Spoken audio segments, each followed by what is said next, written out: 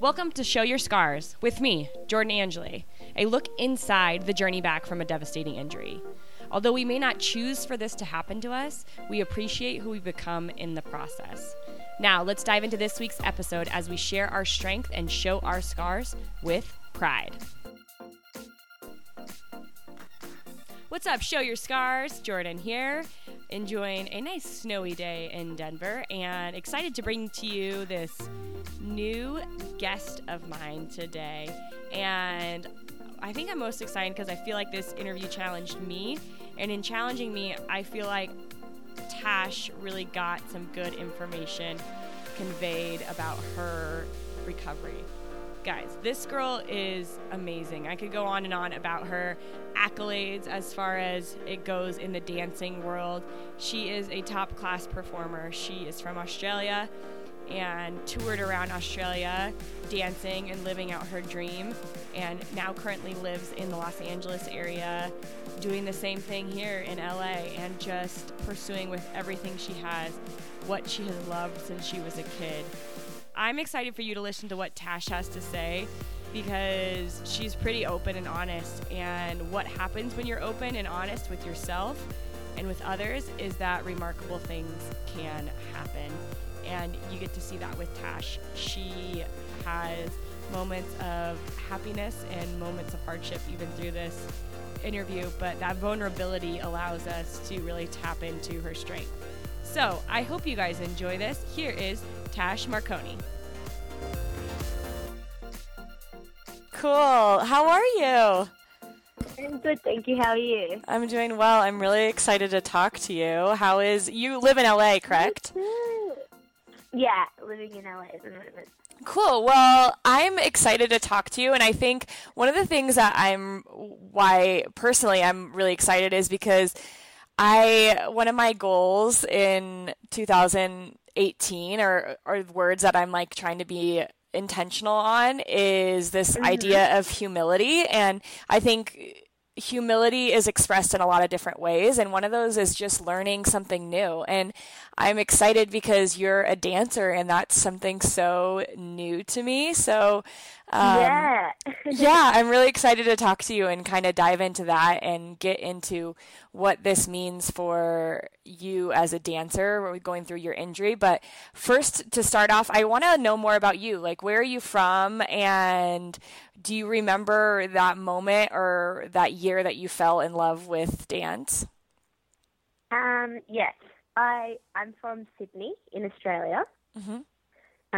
Grew up there.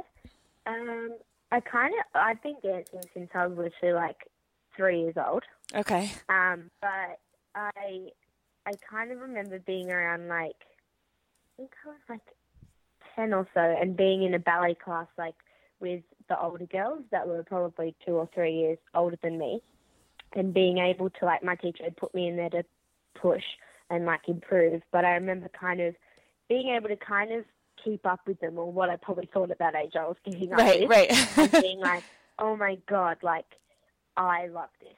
At that point I thought I wanted to be a ballerina, but I was just oh my God, I remember being at the bar and being this is everything. I feel so good about myself, and just falling in love with it.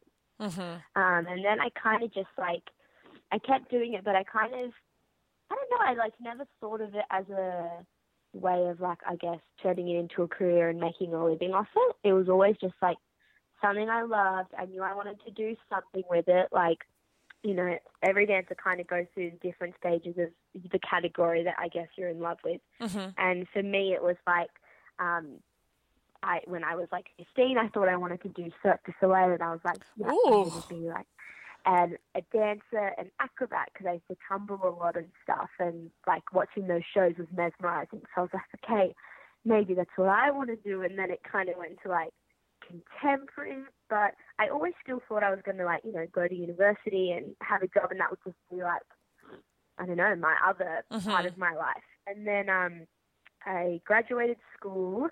I got accepted into university, so our version of college. Okay. And got a full scholarship to it. mainly because I went to a school that was very much like, you have so much potential, like, to do anything you want, blah, blah, blah. You should stop dancing and focus on your studies. And I was like, well, no. Yeah. Like, because that's something that brings me happiness, and I really want to do that too. So I was really big on, like, trying to prove to my teachers that any student to come after me could, like, focus on their loves, whether it's soccer, gymnastics, whatever, that they can devote themselves to that, but also, like, do really well at school. You have to choose. Mm-hmm. So that was a really cool moment for me, like, getting a scholarship and ducks of my year, and then my parents were like, yeah, you're just going to go to college. And then I did a full-time dance course for a year in my gap year. Okay. So you get, like, a certificate for performing arts, which is like a small accreditation, but you basically dance 9 to 5, Wow. Monday through Friday. Wow. And we did a bit of, like, singing and acting, and you've got body conditioning and everything, but you're basically just dancing and trying to find yourself, and people come in from the industry and, teach you and talk about it and all that stuff. And that year I kind of, I'd started working when I was 15, like, on little jobs here and there, kind of being like the younger generation to the older girls on jobs, and kind of going like, oh. Like, on jobs as in coaching, like with other dancing, or what do you mean by jobs? Oh, as in, like, paid jobs, like performances. Performances, gotcha. Okay, uh-huh. Yeah. And that's when I kind of saw, like, a different side of dance. It's like the commercial world, which is more like film clips and artist performances and live performances and stuff. And I was like, wow, I think I actually like this kind of stuff. And then I actually got to work on X Factor when I was 18 during that full-time dance course for a while. And that was kind of the moment that I went, wow, I really like this. I think, like, I'm going to give this a shot at making it my life. Yeah. And yeah, the next year I enrolled in university for one day because my parents really wanted me to go. And then literally just after I enrolled, I booked my first show up in Queensland in Australia. I was there for like 2.5, 3 months. And so I was like, well, I'm not going to go study. I'm going to chase what I love and my passion for right now and see how it goes. And yeah, it turned out really well. Right. And how was that? Was that a difficult moment for you and your family? And or were they super supportive of what you choosing something that you were passionate about and you did love to do with everything that you were? They were supportive, but they definitely weren't the type of parents that were like, well, no, like, we don't believe in this. But they were just very upset because I guess they came from, like, South America and never got the chance to really go to university and study what they wanted. So in their head it was like, oh, but university opens doors. They'd never seen anyone follow, like, a passion in the arts and actually make something out of it. So for them, they were just worried for, like, I guess my well-being. Like, they're like, oh no, like, what does this mean for her? But they still were so supportive. Like, they flew up to watch the show and, like, were so proud. And they always say watching me on stage that day, they were kind of like, oh, she's meant for this. I get it. Whether it works out or not, like, this is what she's born to do. So we're going to love her and, like, get over it. Do you remember that feeling when they said that to you? Like, this is what you're meant to do? Well, how did that feel? It felt amazing. Like, I don't know, it just felt so nice. Like, I'd always had their support anyway, but it felt so special to know that they, like, believed in me. Right. As much as I believed in myself. What made you know that in that decision, so between university and pursuing a career in the arts, what was there something within you, or was there a moment that you realized, like, this is what I'm supposed to be doing and I'm going to have to go a different path? What made that feel right? There would be a few. I remember I did this workshop with, like, an American dancer that I adored. I think her name was Sabra. She was from So You Think You Can Dance US. Love that show. Yeah, I know. It's amazing. And I was, like, kid obsessed with her. Like, I watched everything she did, learn her solos and stuff. And she came and taught. And I went and did the class, and I would have been the youngest in there. And I was just in love with her movement. Like, I was just absolutely in love with the dance and going out and everything. And she picked me out to dance with a boy who was a bit older than me, who I had always looked up to. Mm-hmm. And I guess, like, I remember vividly, like, performing that in front of everyone and knowing in myself, like, I was like, okay, like, you're good enough for this. If you really want it, like, I'm going to have to work my ass off. Yeah. But, like, I really, really know that I can do this. And then that first episode of X Factor being with people who are, you know, I was 18 and the oldest was probably in her 30s and, like, an absolute legend, like a legend in dance. Yeah. And I remember being, like, so quiet that week, just trying to learn everything off watching them and just being in awe that, like, I had, like, finally gotten to a place that I wanted to, and, like, around these people, and just seeing the way that they, like, spoke and acted and talking about the things that they'd done in their career and what they were doing. I just remember being so, like, in love and slightly obsessed and being like, that's what I want. That's what I want to be. So, like, I just got to follow them. And, like, you know, I'm not going to go to uni. I'm going to just focus on my dancing and, you know, just kind of see what happens. I didn't even really know what it would be like, I guess. Because until that age, I was still sheltered. Like, you live at home, you're studying, so you might go to auditions here and there, work a bit, but I hadn't really lived the full, like, artist life of, like, it's auditions and it's having a side job and that's it. Yeah, it's so much harder than you imagine as a kid. So at that point, I was just like, I want this. And then soon enough, I was like, oh, this is the reality. Yeah. What's interesting in what you were just saying is I feel like that feeling translates to all different sports and even to careers beyond, you know, physical athletic careers, is that idea that I can do this. You know, there's a moment where you are in line with someone who is probably older than you, most likely, or someone that you've looked up to. And you understand, like, they're not any different than I am. It's just, how do I close that gap? And I think that was really cool that you mentioned that, you know, that it was one, that lady picked you out and believed in you. So that belief is a big thing.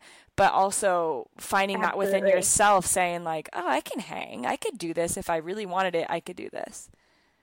Yeah, absolutely. I believe that it's very much in all careers. Like, even with my students, I say to them, I'm sure that you look up to a painter, or you look up to an actress who's living in LA, or a soccer player, a hockey player who's, like, Olympus, that's ticked off this goal. And there's a moment in your training where you either do something, do well at something, and are recognized for it, or there's a moment within yourself where you're like, I love this and I can do it. Yeah. And now it's the climb upwards, and who knows how that path's going to pan out, but I know within myself that, like, I've at least got to give it a shot. Yeah. You know? I love that. I think that's awesome. And is that, so you become a professional, you decide that that's what you're going to do and pursue this career of dancing. And did you stay in Australia long, or what? I'm guessing you were brought to LA to dance here, or did you come here on a whim hoping, like, this is where I need to be in order to go to the next level? Kind of on a whim. So I stayed in Australia until I moved here when I was 24. Okay. So I stayed in Australia for a good amount of years and worked a lot commercially, and then moved into a bit of musical theatre.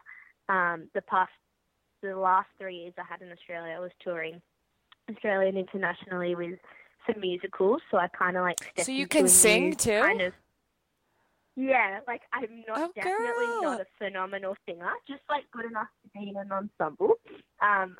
That's awesome. But, yeah, that was cool for me to, like, kind of move into a different area of dance. And it took one person to be like, oh, let's give her a shot, because I guess I am definitely more of, like, primarily a dancer. So there was many auditions there where I got, you know, cut first round in dance, and I'd be like, what the hell, like, this is my thing, blah, blah, blah. And then, you know, finally one day it worked out, and then it was crazy from there. It kind of just, like, kept going into different shows, and it was really cool to, like, experience that. And when I actually hurt my ankle when I was touring with Greece. I tore a few ligaments in my foot, and like any athlete, you don't want to take time off. Mm-hmm. So I was like, no, like I'm fine, I can do the shows. And then I kind of realized that no, like I definitely can't, and this is just going to ruin my body for the rest of my career. So I need to take some time, and I had to take I think it was 3 or 4 weeks off. And also I was in Adelaide, so I was away from my family, right. away from my friends, literally just sitting in someone else's house I was renting. And I was like, you know what? I've always wanted to go to LA.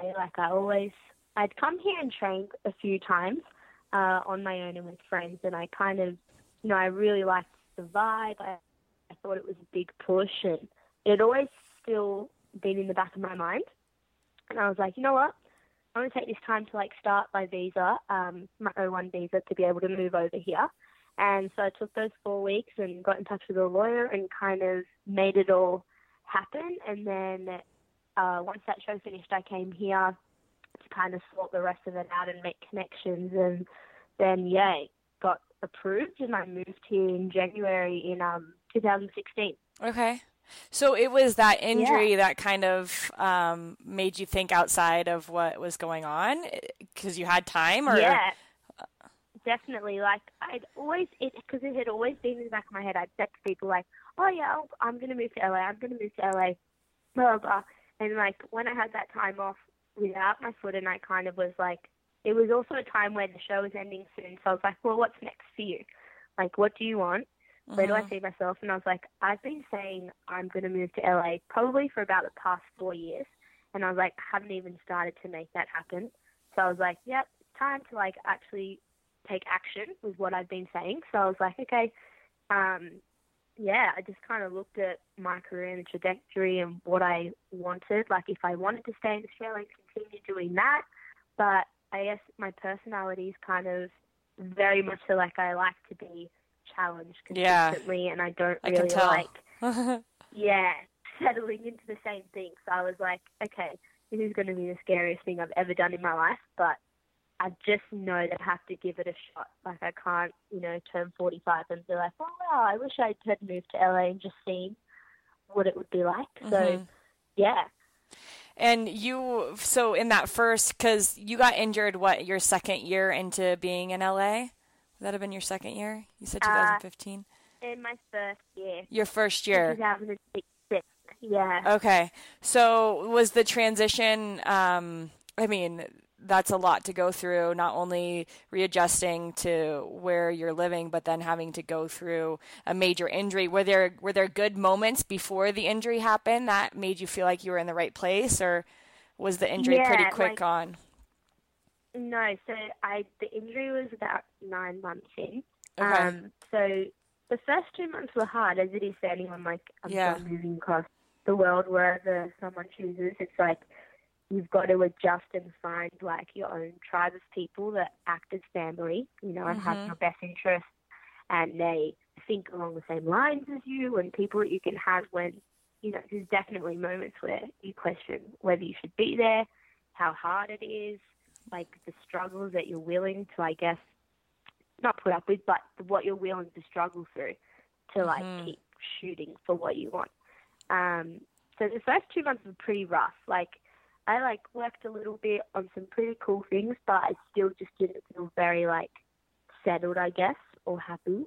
But then about 6 months in, I booked my first artist performance on an American TV show. Okay. And that was kind of the moment where I went, okay, as much as people say to you, good things take time and enjoy the process, I was really bad at having patience. The worst possible person.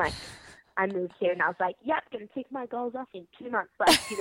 I'm going to work so hard. And then it's that reality of being oh no, you just moved to a new country regardless of who you are and what your talents are and everything. You're a flea.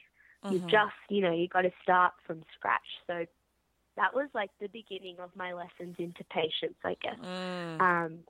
Of learning to wait for things and stay, positive during all of it. But that was kind of the first moment that I was like, okay, this is really starting to, show that I can do this. And then I worked with some awesome choreographers, TV show and assisted people who like are like the gods of choreography in Australia, in America, Nappy Tabs. Oh yeah, I know then, them. Yeah, they're from So You Think You Could Dance. Yeah. That's that awesome. Crazy. Yeah. Yeah, it was really awesome. And then I kind of like at the end of that I remember I was like about to start another job that I was really excited for. Like I was in a really good mental space, and then I went to class to like just train because I was like, I feel like dancing, I should go.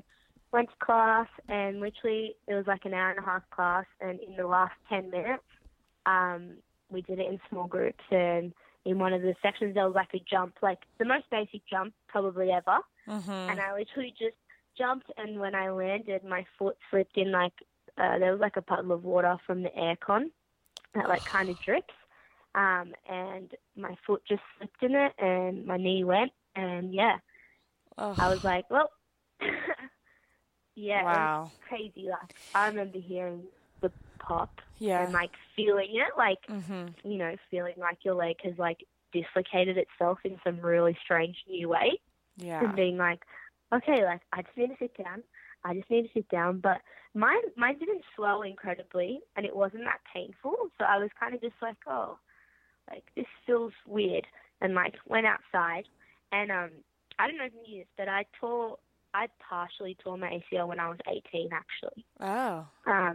I did a mini like tear off the side of it, but like part of the ligament had gotten caught in my knee joint, so I had to have an arthroscopy to like clean it up. Okay. And like I went through rehab, but it was only I think 3 months.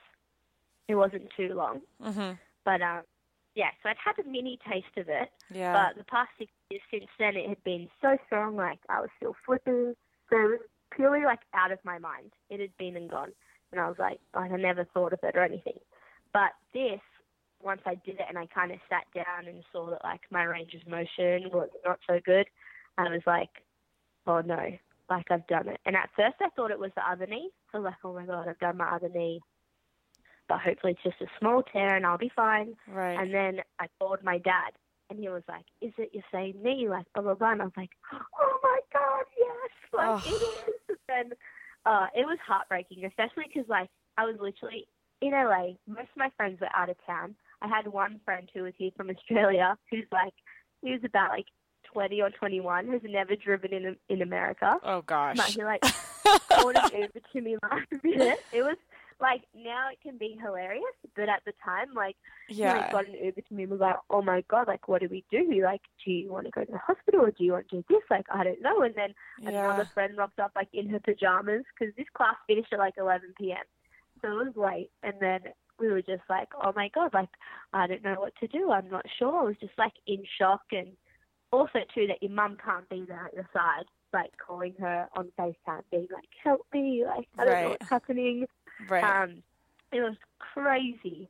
It was like very, very hard to kind of deal with it all, but I kind of convinced myself enough to be like, it's okay, like, you know, I don't want to overreact until I know what I've actually done. Yeah. And what it kind of entails. But I went to get scans done here, and the scans actually didn't show it actually told me that I had 2 grade 3 meniscus tears.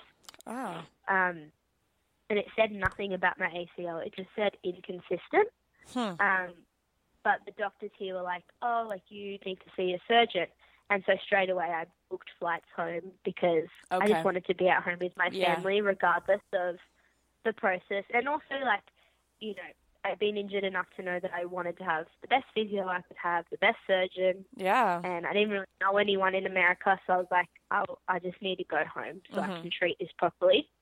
And at the time I left, I was devastated. Like, I vividly remember the moment getting the call about the meniscus tears and, like, dropping dead on the couch, being like, oh my God, like, I'm finally in a really good place with my career and mentally and, you know, comfortable being in LA.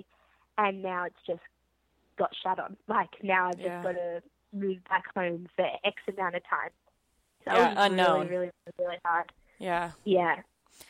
I think it's important that you share those feelings too, you know, and that people hear that it is not like it's pretty normal to feel like that, to feel like the rug is pulled out underneath you and you just have like collapse almost. And it doesn't make you weak or less of a person or of an athlete. It just makes you human. And I think acknowledging those feelings makes it easier at the end to know that like you actually went through the emotions and didn't skirt around them where they're still building up within you.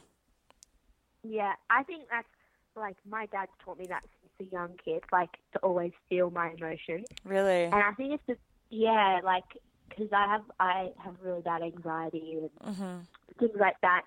That my dad has OCD, so he kind of knows his brain very well, and he'd always said, like, if you're sad, cry, scream, punch the pillow, feel it out, you know? Right. Give yourself a time limit to feel like absolute shit, and then from there we can work out what we need to do to get you feeling better again, or what the solution is, or things like that. So I'm very much like that. Like, as soon as that happened, I was a mess. Yeah. Like, I couldn't even see through my tears.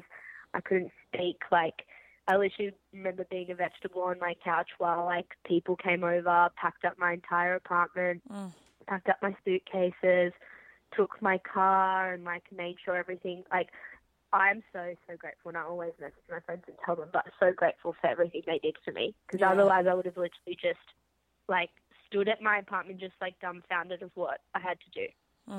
But they, like, really, like, took care of everything. I remember sitting on the plane going home just, like, numb. Like, I was just like, oh, my God, I don't even know, like, what I'm doing, what comes next, how I'm going to get through this, how long is it going to take, like, nothing. And then getting up at the airport in, like, a little wheelchair thing, and my dad's face just, like, shattered, being like, oh, my God. That's the hardest, I think, to see your family go through that. Yeah. So that was intense. And then I was meant to, like, have a meeting. We were trying to find, like, a surgeon to get a proper opinion and everything. And my dad actually was like, oh, I found a physiotherapist or physical therapist, I think you call them. That's, like, you know, close to us. It's got a whole rehab clinic kind of attached to it. It's actually an incredible facility. And what's it called? It's called Hill Street Sports Medicine. Yeah. But it's really cool because they have 2 surgeons specializing in knees, like, with their offices there. Oh, okay, and then they have an entire group of, like, physical trainers and physical therapists, and then they have a PT clinic and rehab clinic with an entire gym all connected to each other. So it's like while you go through your recovery, it's like everyone that you've worked with is there to kind of keep an eye on you. Yeah. That's awesome. Yeah, so Dad was like, I found this place. It looks really good. Like, I feel like I want to book you an appointment with a physio just to see. Like, he was like, to see if you like them and, you know, maybe they'll give us a second opinion. Right. And I was like, there's no point. I remember fighting him, being like, there's no point in going. We know that I'm injured. Whatever. Like, so over it. And he was like, honestly, like, okay, then I'll cancel it. But he was like, I really think that you should just go. And then my mum was like, just go. Like, you're not gonna hear anything different probably. So you might as well go and see if you like this place. And I was like, okay. And I went thinking, oh, I might have, like, hurt my ACL a little bit, but mainly I was researching meniscus tears and what they do with the staples and all this stuff. So I, like, went and they did the, what's the test where they click your leg? Yeah, it has a name, and I think my brain does this purposefully. It doesn't remember what it's called. Yeah. It's like, you don't. That's why. So, and they're like, relax, and your quad is like, no. Don't do this. Yeah. And so he jiggled it around and literally was like, okay, he's like, I'm just going to get the other physio to double check it too, but I'm pretty sure, yeah, you've ruptured your ACL. And I was like, I've what? What do you mean? He's like, yeah, you've torn your ACL, so you definitely need a reconstruction. And so casual, because he thought I knew, because it was like definitely all the symptoms, and he just assumed that I'd known. And still to this day, his name's Denny. He's like my second dad. He is always like, I have never seen a reaction like that in my entire life. Like, he said I just wailed and was like flat on the bed crying, and my poor dad was there trying to like console me but crying at the same time and being like, oh, it's okay. Because that was the moment where I was like, oh, it's not 3 months. This is going to be 9 to 12 months. Like, holy shit. Oh my gosh. Because he thought you already knew. Yeah, he thought I already knew that like I needed a reconstruction. So it was like, what do you mean? And that was the moment where I was like, oh shit, okay, so like, yeah. Honestly, I thought my career's over. Really? Literally, in a sense, like, yeah, I'm done. That's kind of what I was going to ask you. One of the questions I had is if you doubted yourself and your ability to get back, and if you did, do you remember a moment in your recovery when you knew that you actually could do it? Yeah, I doubted it for a very long time. I like definitely the first, I think like 2 or 3 months. You know, even like something so simple as like walking properly again, I found the hardest. Like, you know, it's like unless someone has experienced it, and I'm sure we all feel the same. It's like when you're describing it to your friends, you're like, unless you actually go through it, you don't understand how hard it is to not be able to like squat. Or walk. I mean, I think what you say, like walk. We don't remember learning to walk in the first place because we're so young. So does my hip go like this? Yeah. Like, I don't know. And you get exhausted so much quicker. Like, I think one thing that I would have done is, you know, I don't know, everyone's knee is different, and the way their body reacts is so different. So there's it's usually boys that like will injure themselves and they're walking, possibly even like running straight after.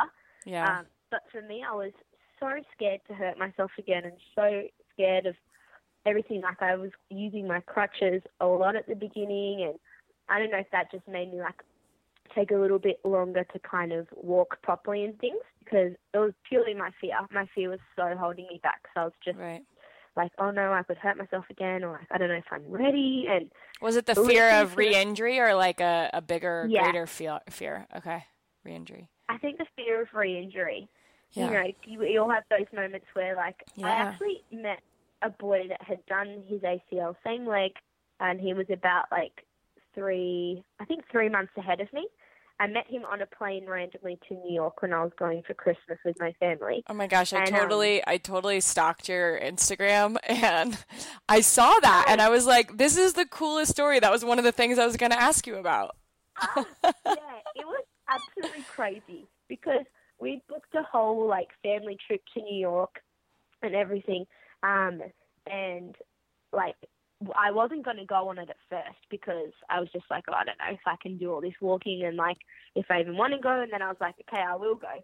But I had to get my own flight to LA because my flight's already booked from LA to New York. Okay. So I got in line for this plane, and then the boy in front of me turned around and just started chatting and stuff. And I was like, oh, like, this guy's really cool. And then I think he saw me like kind of touch my knee or something like that. And he was like, oh, like, are you injured? And I was like, oh yeah, explained my ACL. And he was like, you're kidding. He's like, I legit have done mine. I think he was at 6 months and I was at 3 months.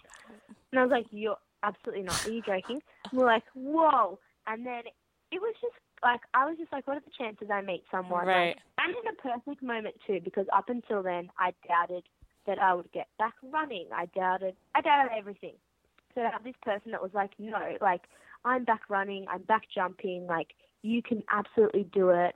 And like, even just seeing him do the stretch, like where you pull your heel to your bum, and I couldn't even grab my foot. Right. Like, he was pulling it up, and he was like, you'll be able to do this like so soon. It was just so cool. And then, we became actually really close friends, and he was the person that I would message always being like, oh my God, I was just walking and I kind of stubbed my toe and my knee feels weird. And I think, do you think I've torn it again? Like, it just feels weird. And, you know, he'd laugh and be like, oh my God, I used to have those moments all the time. Like, you're fine. You're absolutely fine. You're just freaking out. And yeah, it was just really cool to have someone those few steps above to kind of relax your mind in all the crazy moments that you go through. That's really, well, and that you were open and like aware enough to be outside of like what you were thinking to even like, you know, how many times would that conversation come up with someone on an airplane where they try to talk with you and we're like, we put our earbuds in, you know? Yeah, literally. Yeah, the fact that that was what you needed right then and the timing of it all is really cool, and cool that you were willing to be open to that conversation, you know, not knowing where it would lead, but it led you into this state of belief. Yeah. Gosh, life is so crazy cool sometimes. I know. That's the moments where you're like, holy shit, there's so much we don't know, and there's so much like, that is just like life literally does give you exactly what you need. Like at the precise moment. Even my whole knee injury, you know, all of us look back being like, but what was the reason? Like, you know, if you're a firm believer and everything happens for a reason, the whole time you're rehabbing, you're like, what's the reason for all this, blah, blah, blah, like why has it happened? And sometimes it's like, I've learnt that sometimes what feels like a negative experience, like a, you know, career halting injury for a little while, is like the best thing that can ever happen to you. Like, I know that I had to go through that to become the person that I am now, to learn patience, to learn to have faith and trust in things, to learn who I am as a person without my career, and just like my true identity as a person and what I like other than that, and what makes me happy and what matters. Like, even though it was a year that at first I thought was going to be the worst year of my entire life, in weird ways it was actually like the best. I love that, because it is so, when you get to that moment, and if you have faith throughout the process that there's going to be a moment like that, right? Like there's going to be a purpose. There's going to be a purpose in this, and I can't see it. Like I can't see it, but I know it's there.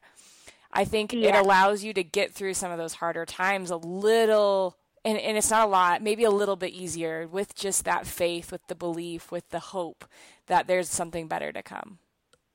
Yeah, absolutely. Go ahead. Oh, no, I was going to go back to the question you asked me about dancing, how if there was a moment that I knew. Yes. But, yeah, I doubted it for a very long time, that I would dance again and dance like how I did. But I remember one day that there was like, I had to do jumps, but like in kind of like a first position, like turned out ballet position. Okay. And I hadn't physio. done continuous. Yeah, at physio. Okay. I'd only done like jump and hold, and like slow. And my physio was like, okay, now you're going to keep going. And I was like, keep going, like do them. He was like, yep, do 10. And I was terrified. Like I remember being like, I can't do this. There's no way. Like I just can't. No, I can't do this. And I was like, okay, let's go. And I did like, I remember doing 1, 2, like the third one, and I felt like my legs activate, and it was like that bounce came back, and I literally was like cheering myself. I'm like, oh my God, I'm kind of dancing. Like, oh my and that was the moment where I was like, okay, like I know it's so basic and it's a jump, but like my legs felt it. They're like, they're going to be here. Yeah, that was like definitely a moment where I was like, I'm going to freaking do this. Even if it takes me longer, even if, you know, whatever, like it's just going to take time, but I'm definitely going to get there. Ugh. That was probably the first moment.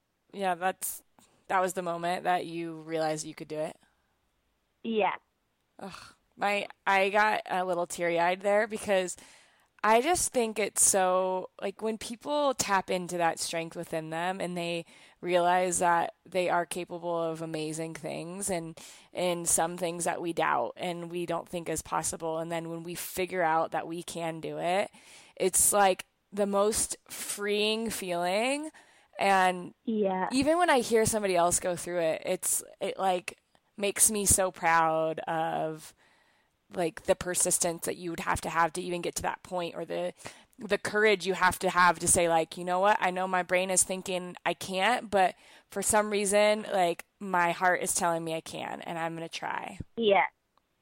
Yeah. Which is so true. And it's insane. Like, I love hearing people's stories of, like, their injuries or their crossroads where, like, they definitely, you know, had moments where they were going to give up, but something within them was like, nah, keep going. Right. Keep going. Because I think, like a lot of my friends will say, oh, gosh, if that had happened to me, like, I would have just quit dancing. You know, I wouldn't be able to push through it, blah, blah, blah. And I said, yeah, that definitely comes into your mind when you're going through it. Like, you're like, is this even worth it? Am I going to be able to do it? This is too hard. You know, you just want it to be over. But then there's that inkling in the back of you that loves what you do so much that you're like, you know what, there's just no other option but to go for it. Yep.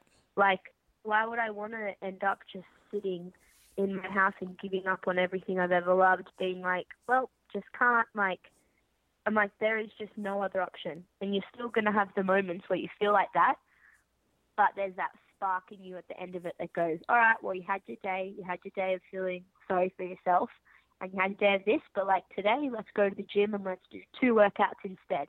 Yeah. Or, like, that's, like, I used to research, like, other athletes that have, like, you know, done the same injury or even different injuries and what they said about their recovery. And I think that's really important. Like, I found that really helpful, is talking to people and, like, hearing the stories or reading them to kind of see, like, well, it's not impossible. Other people have done it, so I can too. And it might take me more time, it might take me less time, but I definitely am going to try, like, and I'm going to do it. I love that, Tash. That's awesome. And you kind of hinted right there a little bit about what you would do to get your mind back focused on your ability to do it. But what other things did you do during the process that helped you stay in the right state of mind, in this belief state, or refocused you? Some, like, mental or emotional tips that you can give out to people? I have a list of things that I do, like, even when I'm not injured. So if I'm having kind of like a negative or sad day, for me, it's even sometimes as basic as going and just journaling in a cafe or by the ocean, because I feel like I get to see my thoughts, and most of the time they're like overreactive thoughts, just trying to protect myself. And I'll kind of see through that and be like, oh, okay, like, you know, deep down I actually feel like this, and I'll write it down and then kind of get inspired to be like, well, what can I do to make this stuff happen? And I would go through it a few times actually where I doubt myself so much, but then I'd be like, well, if you don't feel strong enough, then I've got to work harder at it. So I would have a week where I did gym, 4 times instead, and I did work out every single day instead of only 3 days or whatever. And I remember at the end of those weeks feeling so strong and so much improvement in my leg that I was like, okay, so it might just take a bit more dedication, but I'm going to get there. I would do little things like see my friends and do things that don't involve rehab and don't even talk about my knees. Yes. Just be human for a second. Yes. Right? Go and have some wine and cheese and maybe go out to a bar and listen to live music and not give a crap about everything. I booked a trip to Europe actually when the second I did my knee, because I was kind of like, all right, this is going to be like my present to myself, I guess, if I get through my rehab, and it's at a good time where I'll be able to do things and whatever. And it kind of came at a good time because I was kind of starting to dance, but I also was doubting my abilities so much, and I kind of got into another bit of a little negative patch. And so I took off. I went to Europe. I didn't tell anyone that I was a dancer or what I'd done in my career, and I literally was just Tash, staying in hostels and camping, traveling around, and that absolutely just changed my whole perspective on my life and what this injury was for me. And I realized how strong I was and how happy I'd come out of it, because I was just a human, just traveling seeing things, making connections with people from all over the world, friends, and just like realizing how much I'm grateful for, like, that I've learned through this process. And yeah, that was like the best thing I did for myself. It is a all-consuming rehab at certain times. That I think whenever you can rest from that, whether it's a little rest of journaling and, you know, actually releasing some of those emotions, or it's a bigger rest like taking a trip and, you know, or going to the beach and just being in, like, surrounded by nature or relationships. I think the rest from the rehab is so crucial in order for you to understand, like, I'm not just a person that's injured. I am a great friend and a great sister and a great, you know, I like exploring in nature and making new relationships, like all those things. I think you realize that there is so much more. Yeah. And I think it's so important because it's easy to get obsessive over it and it becomes your world, because it kind of is. Like, especially the beginning days, you've got to be doing something every day, even if it's just, you know, really basic small exercises. But it can feel like so consuming and so like you're locked off from the rest of the world because you're the only one experiencing this and going through it. And I think it's so important to have those breaks for yourself and also for your body. Like, my physio would sometimes be like I'd say, oh, you know what? I was really lazy this week. I didn't really do anything because I was over it and I wanted to be a human and hang out with my friends. And they just smiled. They're like, that's so good. That's exactly what you needed. Your body needed a rest because you've been absolutely demolishing it. Right. And like, even when I went to Europe, they're like, go Tash. And they sent me a message as soon as I left. Please don't do your rehab every day. Said, please go out, have some drinks, meet cool people. Your knee will be fine. Yep. And, you know, there was parts of me that felt so guilty because I'm so, like, diligent with that stuff. But I came back and literally my knee was stronger than when I left. And it was kind of weird for me to be like, wow, like, your body does need rest. You need to love it. And you need to do it through happiness, not just, like, anger rehab, being like, wow. Anger rehab. That is so true. There is anger rehab. Like, oh, gosh. I really am enjoying talking to you. I have a few more questions, and I don't want to take up too much of your time, but this has been so. That's fine. I've got nothing on today. So. Okay, and it's raining in LA, so like, what is there to do when it's raining in LA? People don't drive then, for sure. No, because they can't drive. Okay, I told you I stalked your Instagram because I needed to do my research, right? I needed to make sure like I knew some stuff going in about you, and I read the link you have in your bio about a dance class that you took, and with Tice Diorio. Whoa, so cool. Just I loved hearing and I'll link it in the podcast notes so people can go and also read this, but you talked about so many things that I think are really important, and especially when you're going through a rehab, and how it taught you that we don't need to prove ourselves. Maybe expand a little bit on that idea and how that has helped you continue to get back to like who 100% of Tash is, you know, like I never want people to say like, I want to get back in 8 months from this ACL. I want them to say like, I want to be 100% me. And it seems like that class kind of, allowed you to tap into something within yourself that helped you take a good step in that direction. Yeah. That class actually came at a really good point for me too, because I moved back here, like, being able to dance, but I'm being completely honest, like, now I'm at, I think, like, a year and 3 months. Okay. And, like, even in those last 3 months from, like, my year mark, my knee has, like, improved, like, tenfold. Like, from the year mark. From the year mark. Like, because I was probably one of those people that was like, 9 to 12 months and then that's good, you know? Mm-hmm. But it's like, it does, like, depending on your sport too, I guess, and what you need to be able to do. But it's still an ongoing process. Like, even now, like, I guess when I took that class too, there was a part of me that was like, I know I'm not dancing my 110% best. So I was a little bit nervous because my ego was like, oh, like I'm not, performing as I should be, how I used to be, all this kind of stuff. But the second he started talking about all that kind of stuff, it kind of all clicked that was okay. And it kind of clicked with like everything I'd learnt that year. Like I think as soon as you do an injury or something like that, it's like you lose a part of, or you feel like you lose a part of yourself. Yeah. Because we're so used to like all the extrinsic rewards. Like we base ourselves, we're in such a world now where we base ourselves off how many followers you have, how many likes you get, how many friends do this, if you got accepted into this, if you, got rejected in an audition, all that kind of stuff is like what we validate ourselves off. And it's like, when you look at that, that's not any true part of yourself. That's merely like what others are seeing. And it's like how awful that I as a human value myself over all this outside stuff. Mm-hmm. You know what I mean? Like, yeah.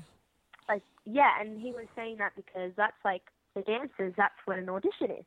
You go in, you're in there with like 400 people, and you're literally, looking at yourself being like, oh, like, am I good enough? And, you try extra hard, and it's like almost like this desperation to be good or to be yourself comes out.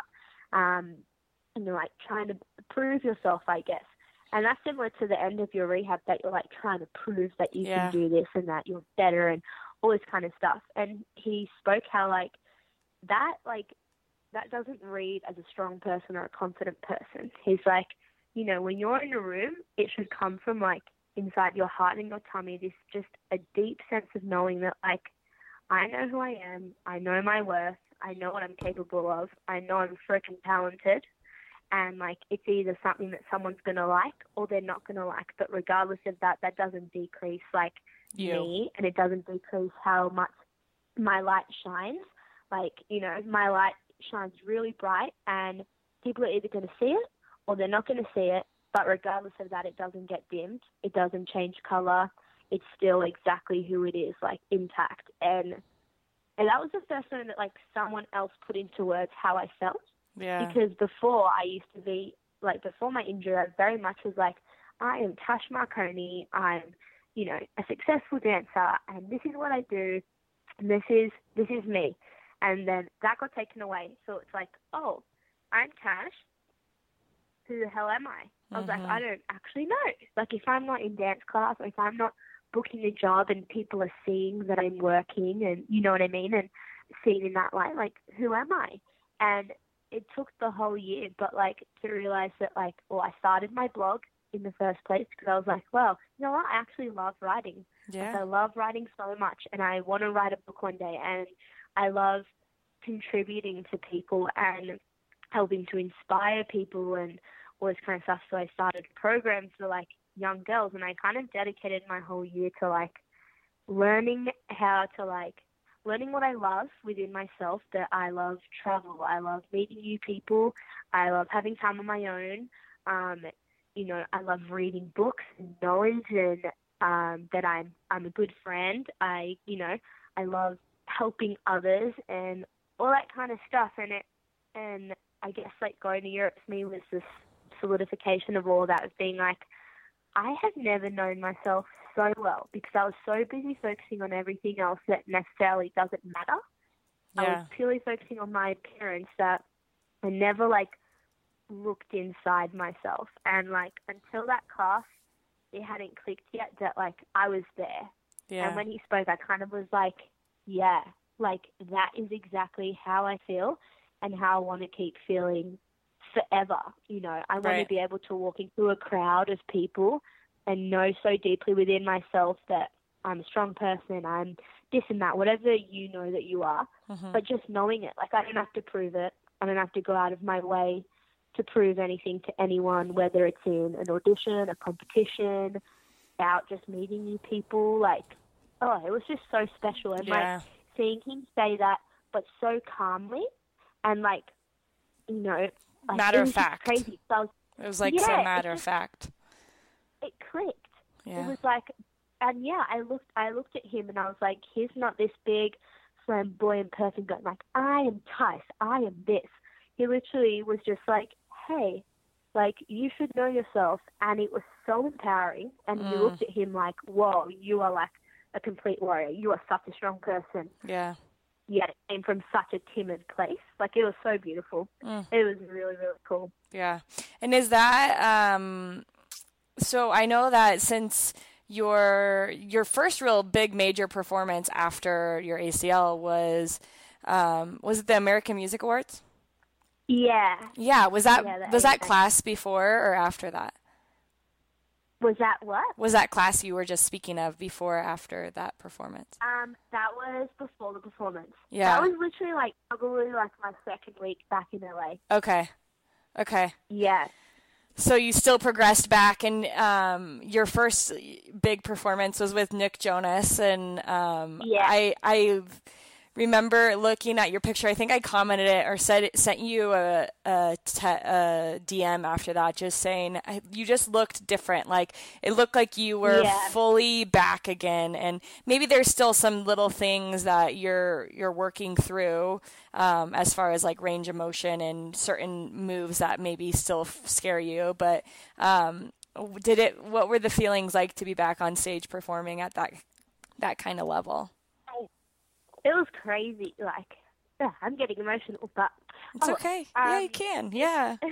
I cried. I did a podcast the other day and I cried. So, like, girl, let it out. So it's good. It is good to like show that like it means something. You feel like this. It's like you know, that was like a dream of mine, and it'd be like at the top of my goal list for so long.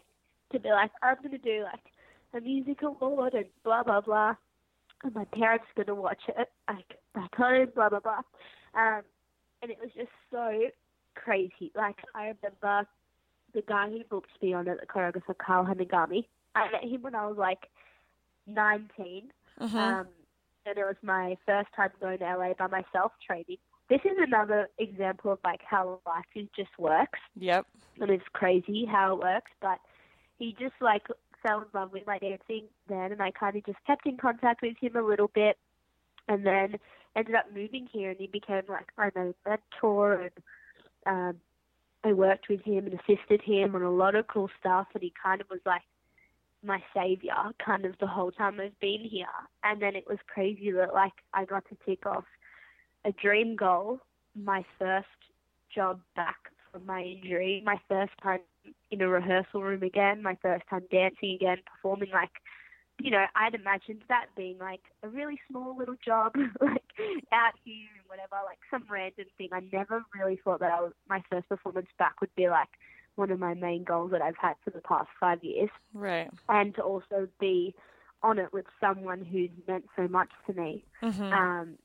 It was just insane. Like, when it got confirmed, I was on my bed, and I literally, like, opened my phone, I think my Instagram, and Nick Jonas had posted a photo because, like, I'd heard that I was, like, getting, like, so you get, like, an availability check as a dancer. Okay. They'll be like, oh, you're available for these dates? And you'll be like, yes, I am. Okay, cool. And then, you know, the casting person will look at it, and it's very much like it's never about your talent. It's like, how long's your hair? What color are your eyes? Really? Like, what? Oh, yeah. It's like they send a photo of you, and they literally look at the photo and say yes or no. So it's a very hard industry to be in for your mind. Yeah. Because it literally is like, you know, it's not like gymnastics or something where if I do a perfect backflip, I get a score of X amount. Right. It's like I could do the perfect performance, but someone might just not like me, or my hair might be the wrong color. So it was like literally anxious day, waiting and being like, oh my God, please, like I really hope I get this. And then I opened my phone and like a photo of Nick Jonas popped up, and I was like, I was like, that's so weird. And right. I literally in my stomach went, I'm going to get this. I've got it. Like, I just knew. It was so weird. And then as soon as I said that, my phone rang, and it was like, you're booked. You're doing AMAs. And I just burst into tears. Oh. Like, I mean, burst into tears. Yeah. And I called my mum, and she was at work and was, like, screaming and crying, like, on FaceTime, being like, oh, my God, like, my daughter, blah, blah, blah. Like, screaming it to all her work colleagues. Mm-hmm. Like, oh, it was such an incredible moment. Yeah. Just to be like, I did it. Like, I moved back here even when I thought I wouldn't. I'm back dancing. Yep. And I just ticked off something that I dreamt of. Oh. Like, it was insane. And I pinched myself so many times in rehearsals because I was obviously scared, like, am I going to be able to do everything? How's my knee going to hold up with, like, the exhaustion, I guess, of, like, dancing all the time. Right. And I remember, like, we did this crawling section on our knees and stuff that, like, got taken out for the end. But at first it was in it, and I literally remember being like, I'm back. Like, I just did everything. I'm in a heel. I'm dancing. My knee doesn't even hurt. It was the first time I actually also didn't think about my knee. Like, when we did the tech run, I was like, whoa, this is the first time that, like, I wasn't fearful. Like, I actually performed, like, before my injury. And didn't even think about it. And it was just magical. It was literally the best feeling in the world just to experience that. It was so cool. Ugh, I love that. I love hearing you talk about it too. And just those pictures and your smile, you could just see within you that you did feel back. Like you felt like you again. Yeah. I felt whole. Like, a lot of people have actually said that watching videos of me dance, and they're like, you're different. Like, you just seem like so grateful for your movement and so present. And I can actually say, like, I feel like that. And like, when I dance, I feel like I dance completely different because I just, like, I don't question myself. I'm like, you know what? I got back here. Like, so how I dance actually doesn't matter to me at all because I'm dancing again regardless. Like, I'm back, I'm dancing in LA, so I might as well not give a shit about what anyone thinks of me. And do me and be proud of it. Good. And, like, and every time I move, I'm just so grateful that I'm just able to move again. Yeah. Because you question it for so long. I feel like it's the same someone when they take their first slope, like skiing, and that feeling in your heart of being like, oh my God, like, I am back here. Yeah. Which is so cool. Yay. I love that. I love that. Okay, I have two, like, questions to end with, but I like to do a little rapid fire and have fun and get to know you a little bit more. Okay, so here we go. I tried to relate it as much to maybe being a dancer, but also just normal, regular things too. So forgive me if I ask anything that's really silly, but also whatever, being silly is fun. Okay, coffee or tea? Oh, coffee, definitely. I just finished having one yet. Favorite color? Yellow. Would you rather choreograph something or dance in something? Dance in something. Dance. Absolutely. Yeah. Do you aspire to continue, like, choreographing and doing that as well, though? I do, but I don't know. I talk about this a lot with my friends. Like, some people are born, like, they're just born as creators. Like, they have ideas flowing out of their brain and all that. But for me, I love doing it. Like, I love the pressure of having to make something look good on my body and create someone's vision from their head onto me. Cool. And, like, just the feeling of performing and being the one on stage. So, not that I'll never go into choreography, but it definitely isn't the thing that kind of, drives like, you. Sparks me. Yeah, I don't know. I think, like, I even see myself doing more things like writing and blogging when I'm older than choreographing, just because I like expressing myself in that way. Right. This is how bad I am at rapid fire. I already divulged into a different question, but anyways, what's your favorite emoji? Oh, favorite emoji. Oh, the one with the, like, triangle eyes and the tongue out. Okay. Yep. Favorite book? Favorite book? Oh, this is tough.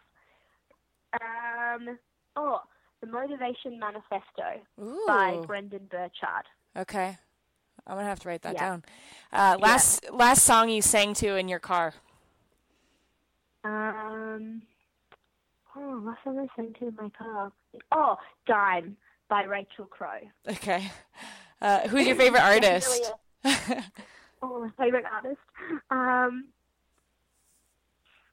So hard. I haven't said the wrong person. Oh my god! You know what? I do love Shawn Mendes lately. Yeah, he's killing it. Like, He's killing yeah. it. Yeah. Favorite country you've been to? Ooh. I think France. I love France too. Yeah, it's just magical. It is. It's something about it makes you feel a different way. Yeah. Do you actually like Vegemite? Do you eat that? Me? Yeah. No. People Literally, like the that. only time I have it, I know people really like it. I've definitely made my roommates and everyone that comes over try it. But no, I do like it when I'm not feeling very well, or maybe I've had a big night. And I just want to have basic toast with it basically something tastes on like it. soy sauce. Yeah. It's just so salty. So salty. But no, there's not a real love there. Yeah. What's your favorite dance form? My favorite dance form. Or what do you call it? Contemporary. Dance. What would you call it? Style. Probably Style. Yeah, style. Yeah, but definitely contemporary. Okay. Your favorite music genre? Ooh, probably alternative. I like alternatives, chill kind of music. Okay. Usually acoustic versions of things. Yeah, I can dig that too. Just listening to YouTube, go on and on with different acoustic versions of things. Yeah, it's so good.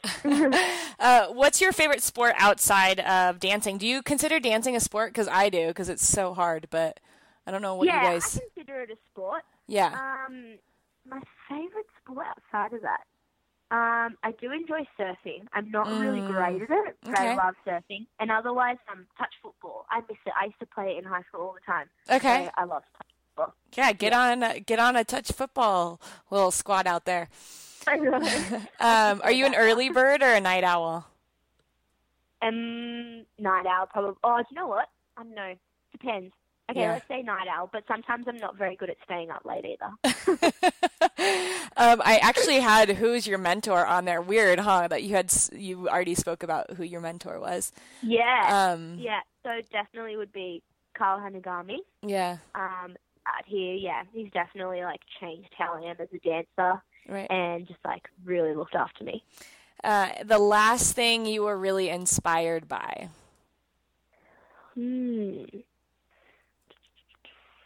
What did I watch? I'm trying to think. I'm trying to think. Oh my god, I'm so bad. No, that's a hard one because it's not really a rapid fire question. I just threw it in there because I was like, oh, this could be good. I feel like I watched a dance video literally the other day and was like, holy crap.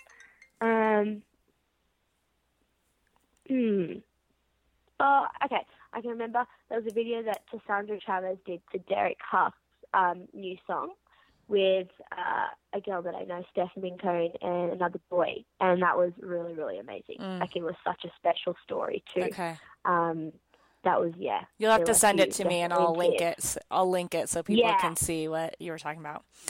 Yeah. Cool. Well, that is all I have for the rapid fire. Last two questions. When your dance career is said and done, what 3 words do you hope people use to describe your career? Or you, or your impact in dance? Me? Yeah. I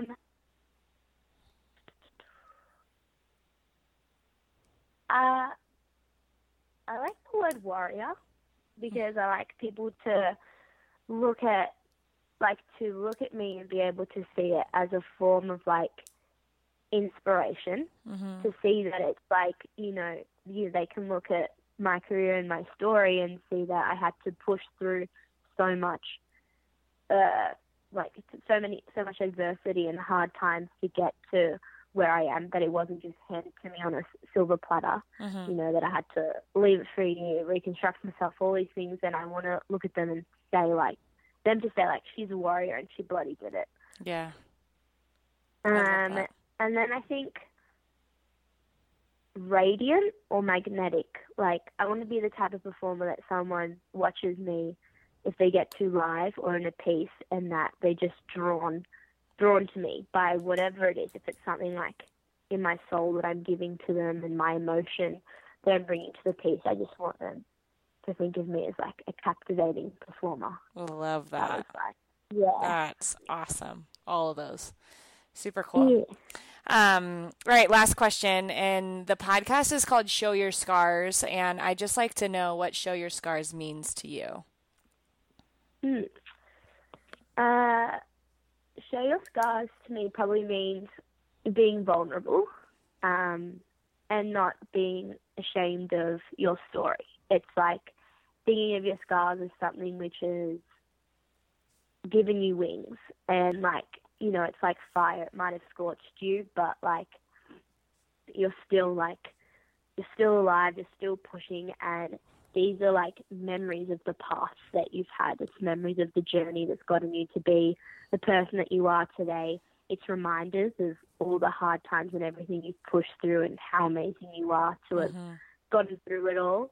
And it's a piece of your history. So it's something to share, to tell people. You never know if sharing your story is the one thing that makes someone else think that they can get through their recovery, or they can get through something that they're going through at the time. So, yeah, I think it just means like being vulnerable and being honest and being proud more than anything, to show them and to tell their story, because they made you and you're amazing. So it should be shared. Yeah. Mic drop. Tash, that was awesome. I love it. I'm so happy I got to connect with you. You know, I've really enjoyed just following you. Morning. Oh, good. Just, you know, following your journey and watching you dance. Like, I love when you post dance videos, and hopefully you can send me something and we can show, post it on the ACL Club and show people just how beautiful your dance is and how proud you are to show your scars and overcome what you've overcome. Awesome. Cool. Yeah. Well, thank you so much. No, thank you. It was an absolute pleasure. It was really cool. Guys, I hope you really enjoyed what Tash had to say. I will link her Instagram and her blog and some videos that she has. The girl can dance. I am not wrong when I say that. You guys are going to be, your jaws are going to be on the floor like mine was when I saw her dancing. I need to sign up for some Tash dance lessons, that's for sure. I liked just her honesty, and one of the things that really struck me hard with this conversation is that your recovery process is not going to look like what you think it's going to look like, and there's going to be tough moments and dark moments, and the ability to get through those sometimes is just that. You have to go through it. You can't go around it. You can't avoid it. You have to go through. And Tash did that, and she's now feeling like herself again. And I think that's all we could ever ask for, is to feel like ourselves again, regardless if we're able to do what we used to be able to do or not. Just that feeling of mentally and emotionally being back in a place where we're comfortable with who we are again and what we've gone through. So, Tash, thank you so much for sharing a lot of your journey, and I can't wait to hear some more stories. What we've got this year in 2018 with Show Your Scars is going to be pretty dope. So make sure, if you haven't yet, leave a review on iTunes. It takes about 2 minutes. Those 2 minutes mean a lot to me, and that way we can help more people listen to stories like Tash's and take little gems away from these athletes that we interview and relate them back to their lives and their recoveries. That's all we can ask for. So thank you guys so much, and go out there and show your scars with pride.